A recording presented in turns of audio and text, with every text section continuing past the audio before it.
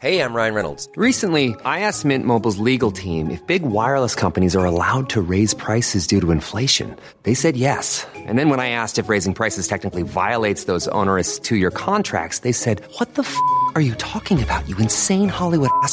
So to recap, we're cutting the price of Mint Unlimited from $30 a month to just $15 a month. Give it a try at mintmobile.com/switch. $45 up front for 3 months plus taxes and fees. Promo rate for new customers for limited time. Unlimited more than 40 gigabytes per month. Slows full terms at mintmobile.com. Michael Reid on LMFM. Now, the Restaurants Association of Ireland says that many of its members are so worried, they're panicking, they're stressed. They're thinking to themselves that they'll have to throw in the towel and go into liquidation. And 90% of restaurants, as we knew them, may be out of business permanently. We're joined by Mark McGowan, President of the Restaurants Association of Ireland. Good morning to you, Mark, and thanks for joining us here on the programme this morning. You've called on the government to tackle this in a number of ways. You have 9 points that you've put to the government. Yes, Michael. We've released a 9-point plan. We've sent that into government and we're just waiting on a response now. So some of the most important aspects of this 9-point plan is obviously the VAT. We want to get that back down. We're down to 0% for the period of the crisis and 12 months thereafter, and then back to 9% for a period of 5 years. The rents side of it, we're looking to get legislation put in place to protect commercial leaseholders and any mortgage holiday write-offs to be passed on to the leaseholder. Also, a similar scheme to France, they're calling it the 60-20-20 scheme. That's where the government will pay 60%, the tenant will pay 60%, and the landlord will pay 20%. Right. So that's what we're hoping for. And then obviously the likes of the wage supports, we're hoping that will continue. That's been absolutely fantastic, Michael, in terms of getting 10%, we reckon, of restaurants back open in some way, shape or form, in the form of a takeaway.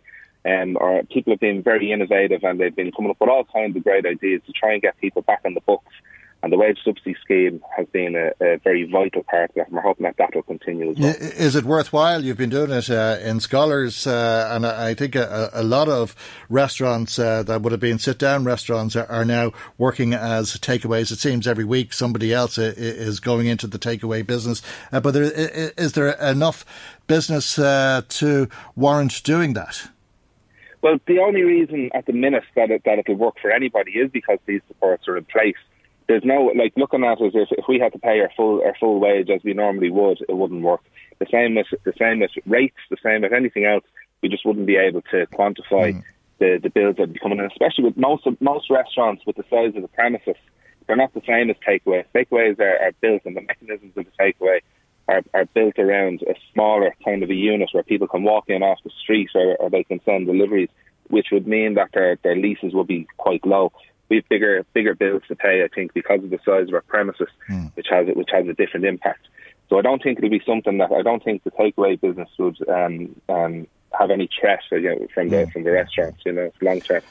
Okay, but it keeps the business alive as such until the world comes back to what we would consider to be normal. And you're calling for no bank fees and to have loans frozen, to freeze quite a lot of things that councils would be a bit flexible when it comes to rates and all of that sort of thing, and allow seating outdoors when it gets to a point that we are allowed to reopen so that you'd be able to accommodate more customers.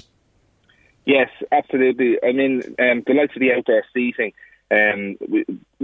fees need to be waived for outdoor tables and chairs for at least a year, I think, to enable businesses to reopen. So it's also an important part in terms of our recovery.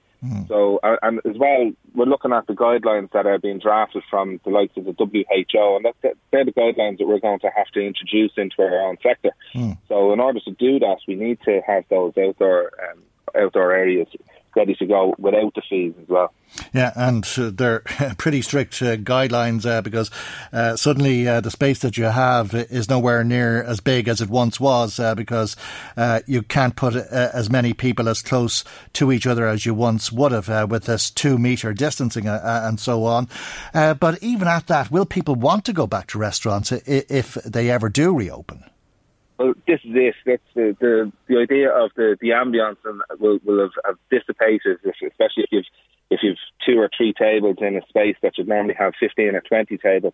You're losing a lot of ambience. So that's why we have to come up. I've faith in all of our members that they will come up with innovative and new ideas and find ways of making that dining a good experience for people when they get outside. And I'm hoping that the public will support us with this as well. I take it you're watching what's happening in Italy, closer than most of us, in terms of lifting the restrictions on restaurants. They're to reopen on the 1st of June, I think. Yes, open on the 1st of June, I believe. I'm surprised it's happening so soon, but if it's happening in Italy, I think it's kind of similar to what will happen around the rest of Europe. I think the rest of Europe will follow suit. And again, we'll just have to see what way we can tweak the WHO guidelines and do it in a safe manner. That'll work for us. Okay. If we're to follow the Italian example, when do you think that would play out in terms of when restaurants might reopen here? Are you talking about July, August, that type of thing? I think it could be a little bit earlier. Right. I've been doing a lot of reading of late, and I think that the sooner we're able to do this, the better. I think it's important that even from mental health point of view, I think it's important that we can get people back out and moving around in some way, shape or form. So if it is the case that people can sit down in an outside space before they get back into the restaurant, that could be a good option for us. So it mightn't necessarily be a case of easing restrictions, Michael, is easing restrictions. So if they're eased in the sense that people can dine outside, well then that's a start. So it doesn't have to be full-scale reopen of restaurants. There's definitely many other ways we can do this. And that support that you're talking about from the government, the support that exists, the support that you're looking for now, will have to continue into the future, and further supports, perhaps grants and loans and that sort of thing. You can see in the UK that they've given SME, I think, 25,000 and capital just directly. There was no qualms about this, I believe, and it's straight into the bank account for them to continue business. So I think that it could be an option as well.